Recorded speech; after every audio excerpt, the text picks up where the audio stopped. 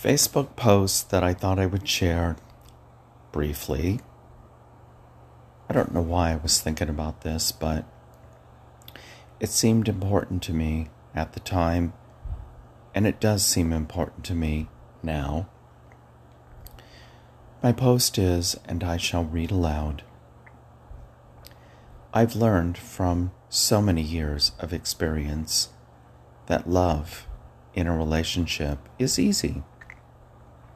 We all want to love. We all want to be loved. So it's an easy transition into a relationship. What I've discovered over those years of experience is that trust is the major contention in a relationship. We may love, but when trust is lost, it changes the dynamic dramatically. Not just the relationship in the moment, but for relationships moving forward. I am one of those individuals. In a previous relationship, my trust was shattered. Psychologically, moving forward, I take that trust shatteredness into my new relationships. I understand it's my issue. It's my demon. And I realize that I am the one responsible for doing the appropriate work involved.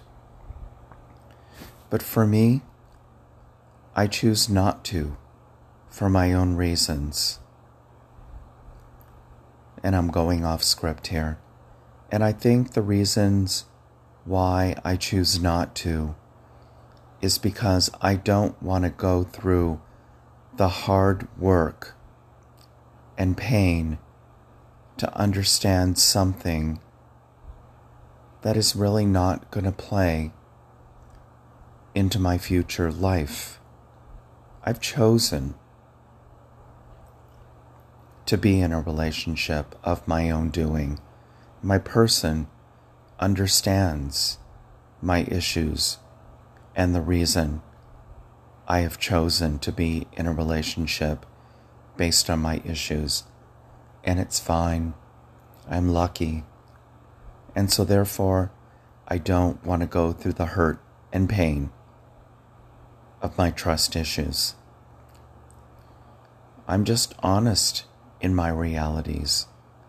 So when I smell the blood of unreliability or deceitfulness or duplicity, I am going to react based on my instincts, and I trust my instincts.